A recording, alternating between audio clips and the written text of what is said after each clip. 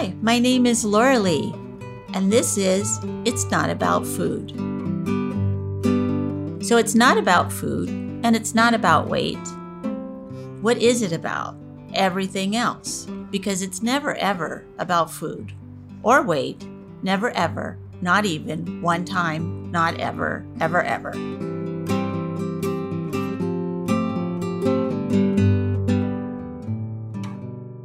Hello, everyone. Welcome to the It's Not About Food podcast. Really appreciate you tuning in today. We are going to talk about observation.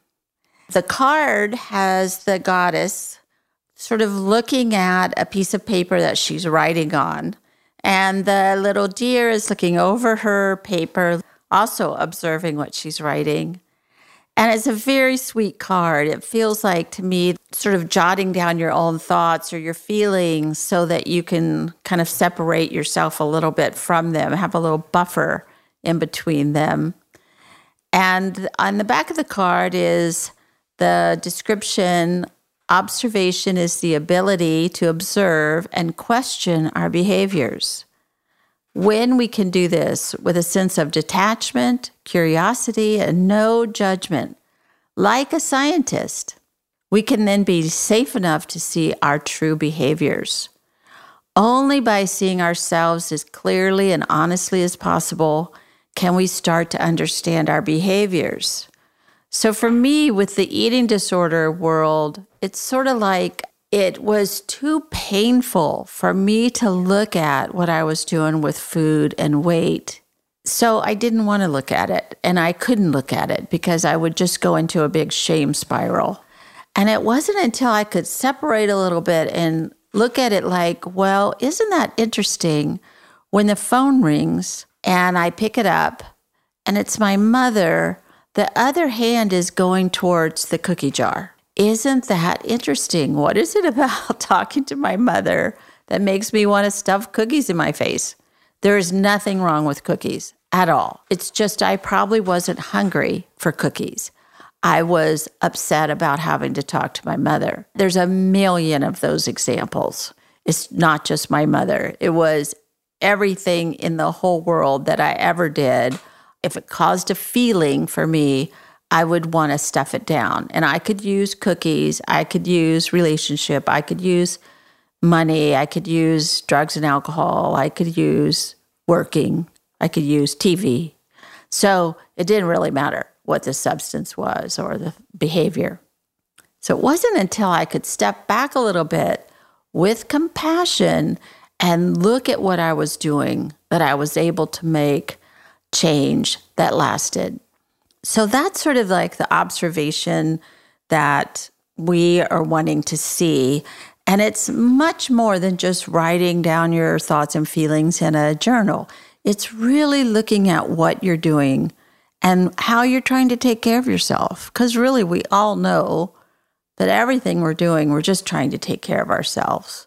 It's coming out of fear or pain or suffering or worry. And those are really hard things for us to feel. So today I am so happy to talk to a person that I have really loved sort of chatting with back and forth online. And she has the most wonderful name of Toni Toledo that I just love so much. And she has a great podcast.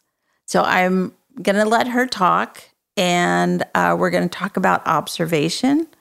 But first, I'll have her introduce herself, tell us what she's doing, what she's up to, and how she's another soul in the world, just really putting it out there, which is so wonderful. Oh, well, thank you, first of all, for having me on. And I feel really grateful to be a part of this that I feel is so important to get these thoughts and sentiments out so people can listen in their worlds and process this information and start to figure what's going on with them and hopefully give themselves a chance to heal and take care of themselves. And I love these cards so much. I am so excited about what they offer and the potential to help people, the Body Love cards, and the fact that I ended up with observation, I'm super stoked about. So we'll get to that. But I'm glad you like my name. My name's been a tough one for my life. It's the best. It's the best. I wondered if my parents had some sort of like joke thing going when they named me that, but I now have embraced it and I think it fits me. So we're okay now, but it was a long, bumpy road there with that name. But just like everybody else, I have a path. I'll get to my podcast in a minute, but my path to you today, I believe, Laura Lee, is a curvy one with lots of ups and downs. I think what brought me to the world of nutrition, which is what my undergrad degree is in, I'm a dietitian, which we can talk about that a little later, but I was drawn to nutrition because I myself was put on a medical diet when I was 7 years old for a vascular disorder that I had. And in the early 70s, that was what they knew, that if these were the conditions and what this child is experiencing, you tear off a diet sheet that had a list of good and bad foods. And that's what I was handed, what my parents were handed when I was 7. Wow. And yeah, I mean, talk about potential for a train wreck. And what I'm so grateful for is that my parents, being my amazing parents at the time, were like, wait a minute, how do we make this practical and not have it be a punitive type of thing for Tony? So they did. And I think my life could have gone very differently if they had handled that another way. But what it did was it afforded me the opportunity to learn about fitness and nutrition and notice how a body reacts to different things. I think that was the early onset of interest in nutrition. And growing up, I loved helping people. I loved the human body, anatomy, all of those scientific things that were part of this field. And I went into undergrad at Cal Poly and really immediately was like, wow, there's so many great things about nutrition. And I loved the process of it, but knew at that time that it's also a fine line. Exactly. Yeah, I mean, really super cuspy, right? You can go this way or that way. I had been living in Spain, and when I moved home, I moved in with a roommate who I adored, and I had no idea that she was anorexic. It was the late 80s, right? We didn't have a whole lot of knowledge around that. And Nope. I learned a lot through her, and it was a painful relationship because I didn't understand it. And I wanted to help her, but she's fine now. She's totally healthy, has been into treatment, and she has 2 beautiful daughters, and she got past it with a lot of work. But it inoculated me with the idea of what disordered eating is. And I've always been very sensitive to the extreme sides of the spectrum. Right. And then I went to grad school and studied public health. And there's where I was able to help develop a program for high school students that was to help with body image and to promote physical activity and to promote a joy of eating in a healthy way. Oh, how wonderful. But again, also tricky, right? But that's where my love for working with people in the complicated area of the disordered eating spectrum came about, because I got to learn more about that. And since then, I've worked in research at Stanford, and then I've been working in health promotion now for 20 years. And I work within the context of a medical facility, but we are all about behavior change, healthy behavior change, and embracing the lifestyle of taking care of your body, utilizing healthy foods, moving your body. But there's always that delicate and careful dance you do with learning and skill base, but not becoming obsessed. One of the things that you are reminding me about is that in the 80s, we didn't have these words like anorexia, bulimia. I don't even remember having compulsive overeating being a something. And when Carol and I started Beyond Hunger, we started it in 1988. And I can remember telling her, well, let's just do this for a few years and then people will get that this is nowhere. And because we're not going to have an eating disorder forever. But we never saw the internet coming. We never saw social media. We never saw Snapchat. We never saw how they can take a body and make it into a pizza. We never saw that coming. And so all bets were off immediately. And I have teenage girls that I work with that I teach them how to go into schools and talk about this issue and go in and talk about body hatred and go in and talk about eating and loving the body that you have and loving food.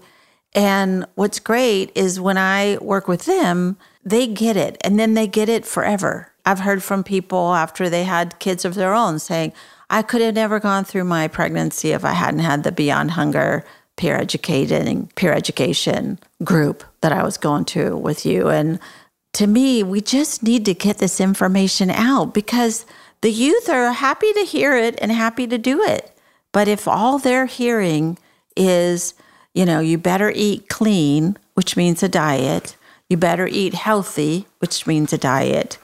You better move your body, means a diet. The diet industry has co-opted all of our terms and all of our words. They're very smart. I am so glad that you're out there doing the same thing because we did that. I did that to them. My generation was the one that did that. And the next generation, when we have to tell them, no, we were wrong. And this is the way to think about this. Oh, agreed, 100%. And it's really funny because there were times during my undergrad and even in my internship, where everything comes together, you get your intensive training before taking the registered dietitian exam. There were times when I really thought, I'm not like the others. I really was worried. Yes. I was afraid that I had picked the wrong profession because it was so dogma-based. It was so prescriptive. And I thought, I am up a creek now because there's no niche for me. Because when I think of the term diet, and I did not like having the dietitian title, even though I'd earned it because of what it made people think. And I was like, when I think of diet, I think of like the root of the word, which is like how you fuel and how you live and how you enjoy life. And it's taken me decades as a dietitian to embrace the way that manifests in me and how I help my clients. And even how our podcast came along was like, how do we help people live healthy lives and really figure out their formula? And they can define what that means for them, but that they thrive and not be imposed upon with these images and expectations. Jenny, my co-host, and I really wanted to reach people and say, hey, listen in, hear some stories, and think about what can allow you to feel your healthiest. And it might look very different than what you think it would be. That's right. And then when you put in the word or the idea of observation, of being able to be empowered, everybody is a different person. I am a different eater than this guy sitting next to me, than you, than my husband in the other room, than my dogs. And I tell people, you got to find out how you are as an eater. And they're like, well, just tell me what to eat. It's like, I don't know what you should eat. I know what I want to eat when I'm hungry. But a lot of times I don't know until I'm hungry what it is that I'm going to eat. So we have to get away from that multi-billion-dollar idea that somebody else needs to tell us what to do. Well, and there's two sides of that, I think. Part of it is that we don't trust ourselves, first of all. That's part of it.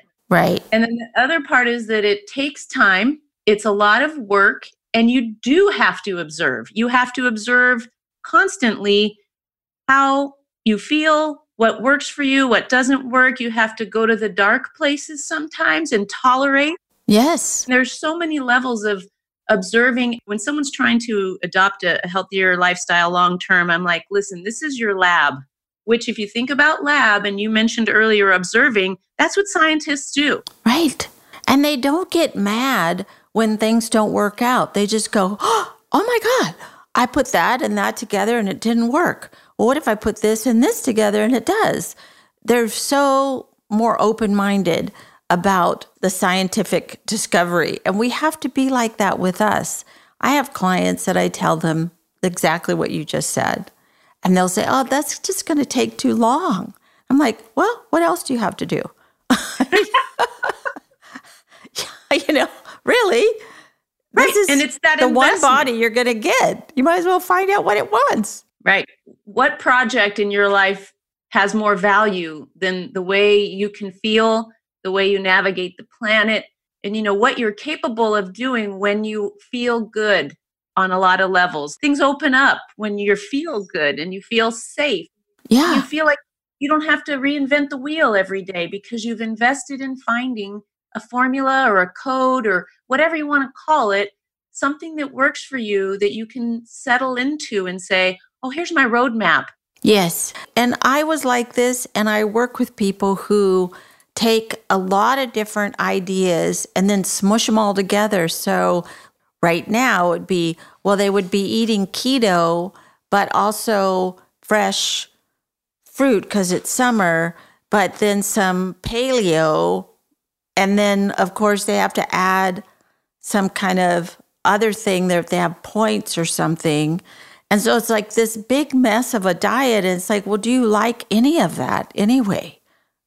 It's like, no. Yeah. And how manageable is that? It sounds like what kind of show? It sounds like an S show, right? It's just mess. And how do you do that? And it's funny because we do all want the magic, right? And I always tell my clients, if I had a wand and I could say, make it easy for Sally, I would make it easy for me too, right? I mean, totally. I would wave that wand over me, but instead I've spent years trying to figure out what works for Tony. And that has been a moving target because as I've gotten older, you have to commit to the full experiment, which is the lifetime of taking care of me. Yes, exactly. And to me, that idea of having that magic bullet or that wand, we all want that. But then even if you got it, I feel that especially women with eating disorders, well, they would just not obey. Because, we're sick of being told what to do. So we're going to rebel. And I say, well, if you're choosing what you want to eat, what's the rebellion? Because it's just what you're asking yourself for. But we do. We rebel against going to bed at a certain time or taking care of ourselves or putting lotion on or having enough time to just go for a walk. I mean, we do rebel against taking care of ourselves. So that's a whole other thing.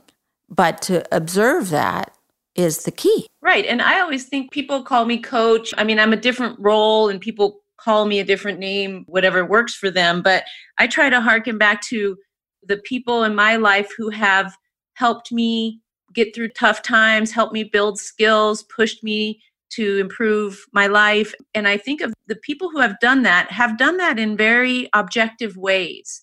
And they'll appeal to me in a way that they present it like it's empirical. This is what I notice. This is what I see. I mean, all the way back to like my swim coach in high school. I was not a gifted swimmer. So it wasn't him telling me this is what I think or feel. Here's what we see. And that perspective of somebody else. And I was fortunate enough to have parents who gave me a lot of leeway, but also were there as guardrails when I needed them. If you think about channeling someone like that in your life, if you were fortunate to have that kind of person, that I think is a good place to start to figure a way to talk to yourself. Yes. It's a beautiful way to figure out how to talk to yourself. A lot of us that had parents that shouldn't have had a goldfish, much less a child, we have really crazy ideas of how to take care of ourselves. So we have to recover from that and then find the good mother within or the good father within. And I've sat with people that have had horrible, horrible things happen to them, but everybody knows what a good parent would be. Everybody knows it, whether they had a good model or not. It's innate in ourselves that we know it. So I always tell people, hold on to that because that's the person who really loves you, this deep inside person. And it's so wonderful that you had that deep inside person and you also had it outside. Still, we struggle because it's the human condition. Of course we do. Yes, agreed. As you're saying that, I'm thinking about, and I've told my parents this before, how is it? And nobody's perfect, so I don't want to paint a picture. And they would be upset if I said they were. They weren't, but they were amazing for me as parents along the way. And I still showed up with my own garbage, hard on myself and the self-talk. I've been working on self-talk within my head for so long. And the one that stuck with me is now as I'm a mother for the last 18 years, I have tried to talk to myself the way I would want to talk to my kids. Yes. Exactly.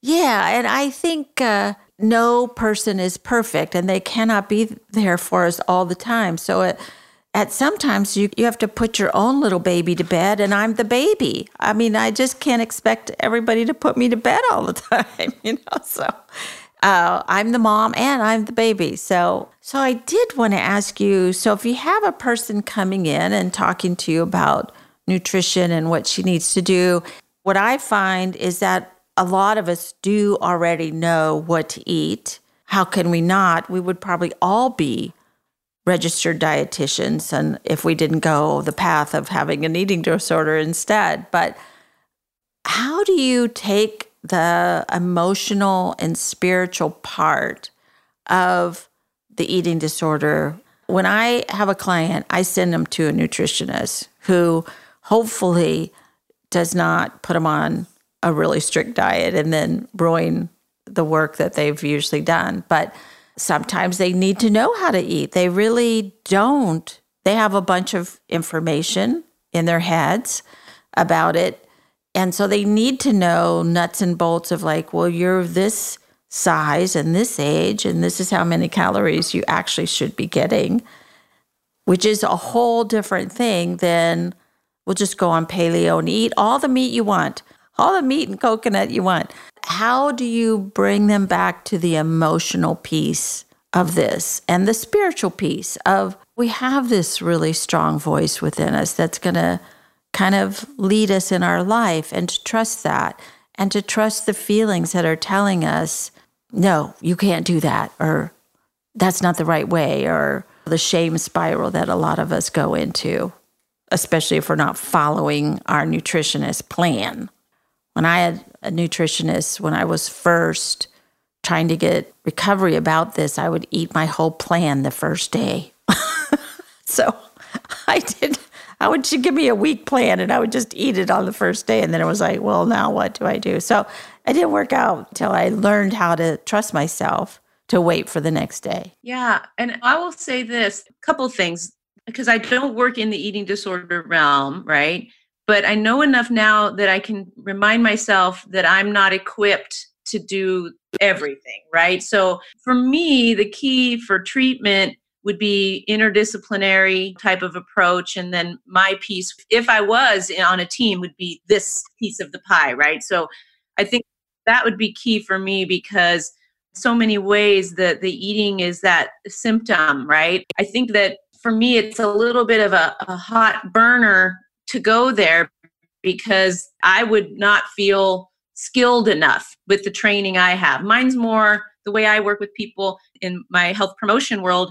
Sure, there are probably some underlying disordered patterns in the folks I'm working with, but they're not diagnosis type of things, right? So I would say that that's the first and foremost thing. And I don't want to pretend that I'm the expert in that. I'm not by any means. But what I try to do with my folks that are working in health promotion and trying to eat healthier and get health management set up for themselves, first of all, I work from this other card that we almost talked about today, which is compassion. They kind of go together, don't they? You can't have observation without compassion. I really push hard to build that muscle. We work a lot with our clients to look at behaviors more so than food specific, more like the behavioral component. And we focus a lot on things like stages of change and a lot of behavioral models that allow you to move forward bit by bit, including, for example, if someone wants to go with a plant-based diet, well, then we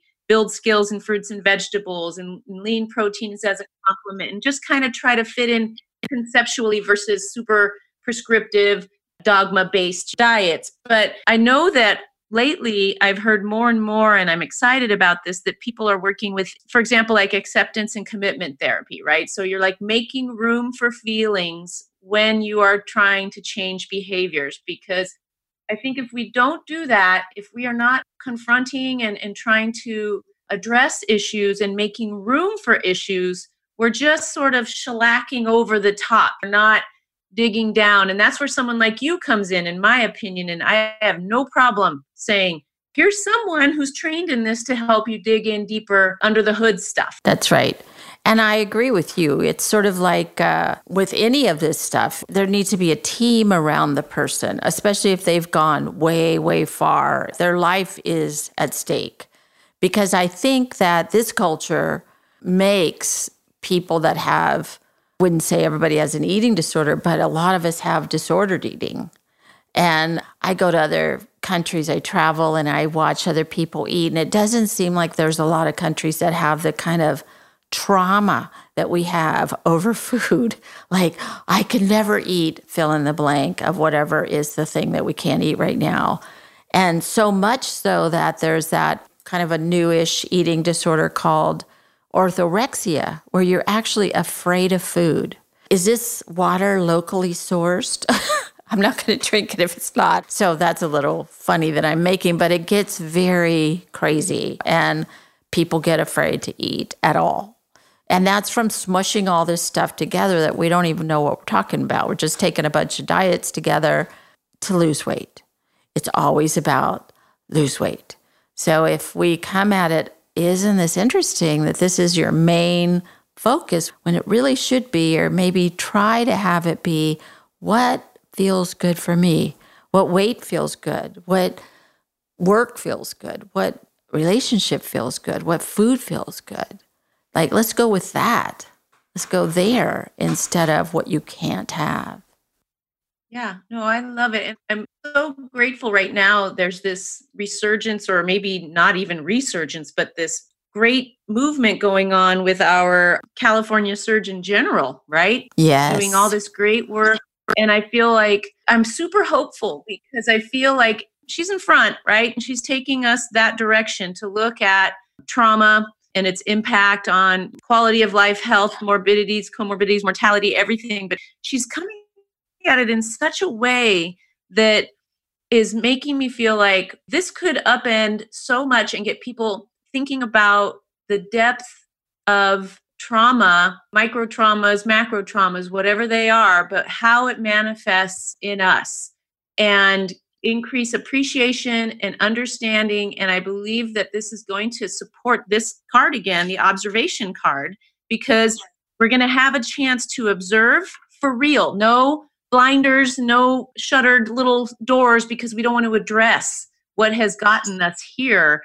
I agree. And don't we so much need these leaders to come out? We don't even have a leader right now that says wear a mask. So whatever about that. We need these leaders to go, this is good for us, to look at these things or to observe and to do these changes for the good of us, because we love ourselves. And what a concept that is. Crazy concept. I don't know what you're saying there, Lauralee, but Yeah. It's funny because Jenny, my co-host on the podcast, we talk a lot about this, how critical, in our opinions, connections are, connections to our community, to our, our nation, to our planet, to our families, but the connection to ourselves is where it all starts, right? We have to connect to us. And we talk about this a lot on the pod as far as trying to afford people time and space to think about what they need and what's out there. But again, being able to make room for emotion and make room for even change. Golly, Toni, I feel like we could talk about this for a very long time. Unfortunately, this is a tiny podcast. I hear so many people. This is how busy we've all gotten. Even in the stay-at-home thing, people go, I like your podcast because they're 20 minutes. We'll have to do this again and take on another topic, but so great to hear from you. And I'm so grateful that you're out in the world doing this work, because we have to do this real work, or what are we doing here? We're bringing out another soda. I mean, it's just not where it's at. It'll be interesting to see what happens. Trying to observe. Well, before you go, would you read the Just for Today? Today, I will practice observing my thoughts, feelings, and behaviors with a sense of detachment and curiosity. When I find myself doing a behavior I dislike, instead of judging myself, I will say, isn't this interesting? What is my experience now? Beautiful. Thank you so, so much. Thank you for listening. And be sure and follow me on Patreon, Instagram, Twitter, Facebook, and itsnotaboutfood.com. Thanks.